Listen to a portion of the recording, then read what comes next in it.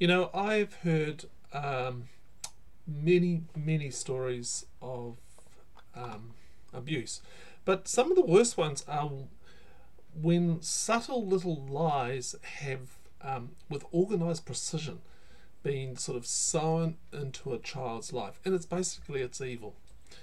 Hi, it's Barry here, and today's topic is about the little one that stumbles. And knowing the vulnerability of a child's mind to learning and absorbing new information and behaviours, someone has, I've seen this a few times, and it's just horrible. With malicious intent, corrupted that which was made in the image of God. And then those little lies that have been sown into the child's mind, they take root, and they grow into really deformed thinking and behaviours, far from what God ever intended this child to be like. One of the most saddest cases of this I've seen was when someone with a very low IQ, like they were very intellectually challenged and disabled, and they were taken advantage of by some not very nice people, and in their childlike naivety, they were led astray, and they still are. And no matter what I could do, I couldn't change the situation. I called the police, but there was nothing I could do, and it was repugnant, and it was evil, and I felt like Jesus wanting to tie a millstone around those people's necks, because what they're doing was just plain evil. And then there's another kind of abuse, the one where a child receives messages from another hurting human. Hurt people, don't they? And the child hears the messages, verbal and non-verbal, and believes them as truth. And it's sort of like passed on to them, and they're words and actions that can't be taken back. And these words, they dig into the soul of that little child, and like a thinking track is laid down in the child's mind, and a small little tiny microscopic pathway, and then the next day another sort of abuse is added on to the top of that, and it just grows that pathway in strength. And that soft, malleable brain takes its cues from the environment around it, and it shapes its pathways according to what it's been told. And so we have our thinking patterns. And I'm sure, in fact, every one of us has stumbled and got some thinking patterns that are not what God would want us to think about ourselves or others. And Jesus, he had his followers come up to him and say, look, Jesus, who's the greatest in the kingdom? Is it me, Peter, or is it John, or is it... They wanted a pecking order. They wanted to know who was going to be sitting at the head honcho part of the table. And Jesus, typical Jesus, he just turned the earthly kingdom thoughts of achievement, which is ours as well, to be honest, isn't it, upside down. And he still does that, doesn't he? Just shakes our world around the upside down way.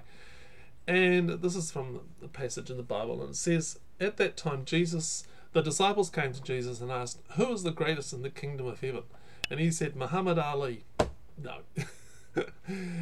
He called a child whom he put among them and said, truly I tell you, unless you change and become like children, you will never enter the kingdom of heaven. And we're not talking about where we go when we die sort of thing. It's like entering into this new way of lifestyle, this new life where Christ is king. But unless you become like a child, you'll never enter into that place. And he's carried on, he said, whoever becomes like this child is the greatest in the kingdom of heaven. Whoever welcomes one such child in my name welcomes me. And if you put a stumbling block, boy, here he comes. If you put a stumbling block before one of these little ones who believes in me, it would be better for you if a great millstone, and that's like a huge grinding stone, were fastened around your neck and you were drowned in the depth of the sea. Jesus is not pulling punches, is he? He says, Woe to the world because of stumbling blocks. Occasions for stumbling are bound to come. I really appreciate him saying that. Occasions for stumbling are bound to come, but woe to the one whom the stumbling block comes. By whom the stumbling block comes. And look, every one of us has taken a stumble. Jesus said they are bound to come.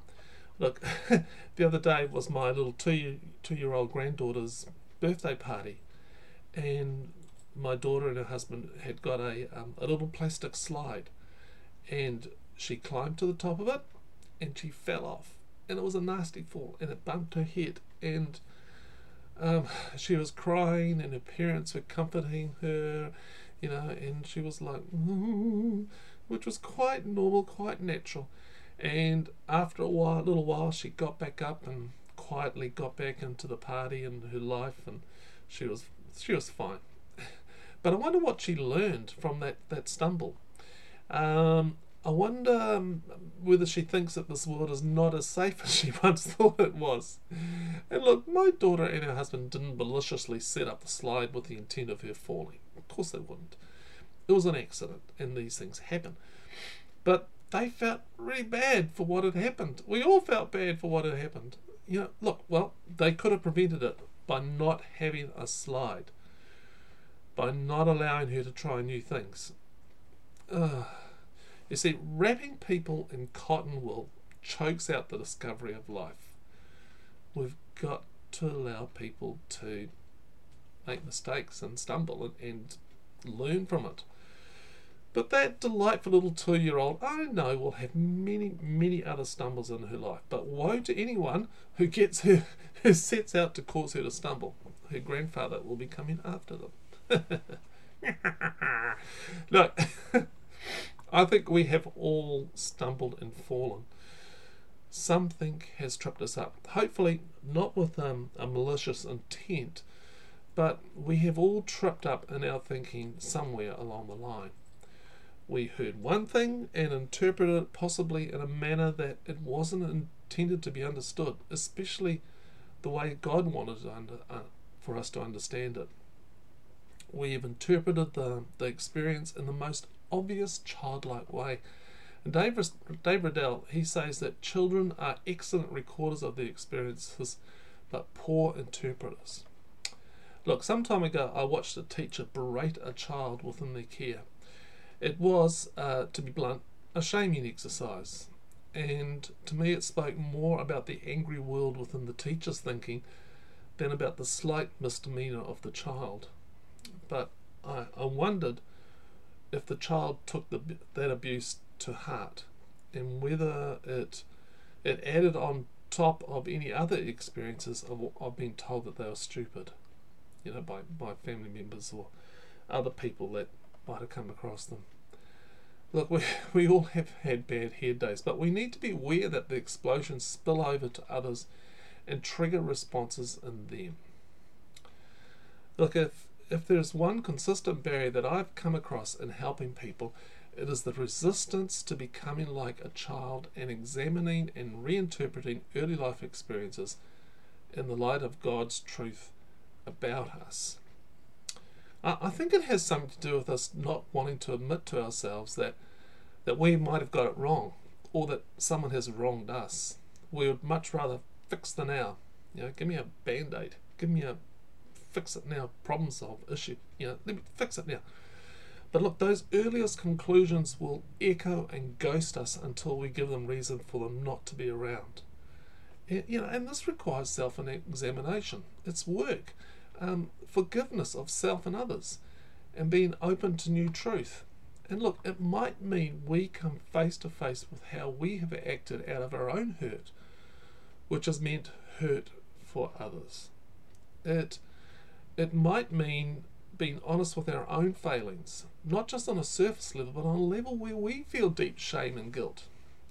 As I say, it might just mean learning to forgive and having self-compassion. And Jesus said, if you want to enter the kingdom, if you want to be where the action's happening, if you really want to be there, you got to become humble like a child. Look, I would love to start love to have a time machine to go back to certain times in my life where I stumbled in my thinking, where I kind of misinterpreted what happened as a child and put a negative twist on something, and I started developing a thinking traffic in my brain that just got deeper and deeper and stronger and stronger. I want to become like a child again, to have my brain be like a sponge that is open and ready for good truth, God truth. I want to be like a child in the presence of Jesus, the lover of children. And perhaps Jesus would talk about the many places where the stumbles happened and the seeds were sown into my thinking. I want to become like a child, simple, soft, malleable. It's been open to thinking differently about life. It's seen that some of my core beliefs were founded on stumbling moments, moments that I needed a new understanding. Look, just as when you were a little child and you interpreted an event in a certain way that led you off to a certain thinking track, it's now time to interpret similar feeling events with new insights. Children rehearse things until they get them right, don't they? They take a few steps, fall, crawl a while, and they try again. And that brain is laying out a new fibre network. They get back up on their feet and they walk again. And they practice until they walk freely and easily. None of that crawling business anymore, they say. And look, a child wants to learn a musical instrument like a guitar. So they learn a few basic strums, chords, and after many, many repeated experience, they can play a very simple song. And eventually, with enough work and enough effort, they can play really quite complex tunes. Now, what are the words you have been rehearsing through your neural network of your brain from an early age that need rewiring? Look, one of the ways I think Spirit, the Holy Spirit, does this is that Spirit brings us to places where the invite is given to explore our inner dialogue, our story. Our life gets interrupted by an event. It could be someone says a sentence and it makes you think, or a quote, a verse of scripture. Someone says something to us. It could be like a real big life event, like a trauma. And if you're listening, Jesus said, let anyone with ears listen. So it's a spiritual practice of just listening for those moments. Then you will learn to hear the whispers of Spirit saying, this is for you, mate. This is for you. Take heed. And so you take that seed of truth and you nourish it. You meditate on it and you grow it into your thinking, and it becomes like an antidote to the thinking that you stumbled over as a child. And you build it into your daily meditative life. I have an audio version of my thinking compass. And if you want to know what a thinking compass is, come over to the website and there's a link for that. But it's something that I listen to every day. And you see, I am slowly and surely rewiring my brain. And I'm removing the stumbling blocks as such. And I'm starting to see my path clearer and cleaner than ever before. And this is learning how to do this as part of my Dig Yourself Out of the Hole course that I'm be bringing to you sometime soon. But I want you to stop the stumble. Look, do you keep stumbling over the same old tripping hazards? Perhaps it's time for you to pray in our Spirit to illuminate your path, to point out the old ways that need new roadworks. Realise it's work, but it's good work. Hey, here's some quotes for you to think about. The daily debrief around the dinner table can prevent wrong conclusions taking root in a child's heart. David Riddell. Just thought about that. I thought, how many of you have dinner at a table and it's, where you talk about things like that? Another quote from David is, children can grow into their labels and distinguish between their worth and their behaviour when rebuke is called for. So, check out the behaviour.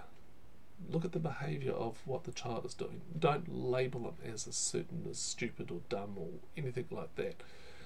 But look at the behaviour that they're looking at. Another quote from David: "Labelling children is the most natural thing in the world. It is also the most destructive as a child grows into the label. How does idiot help a child to think more clearly?" Phew, good quote. Some questions. Where have you stumbled in your thinking? That's a big question. And number 2, what rises up in you when you see someone being led astray or having stumbling blocks and trip hazards put in their way? Want to get a millstone? And number 3, why is there a resistance to becoming like a little one? Why is there a kind of a resistance to us as adults? Why do we think, becoming a little one? Hey, that's this week's post for this week, of course. Hey, if you want to email me, I'd love to hear from you and to share with me your thoughts about this post. Barry@turningthepage.co.nz is the address. And thank you for everyone who puts a little bit of money in each month. Helps me keep doing this. It's going well. People are hearing good things and lives are being changed. So thank you so much to those people who do that. If you want to be part of the team, a support team, come over to turningthepage.co.nz/support and you'll find lots of little ways you can do that. Hey, until next week, become like a little child. Bye.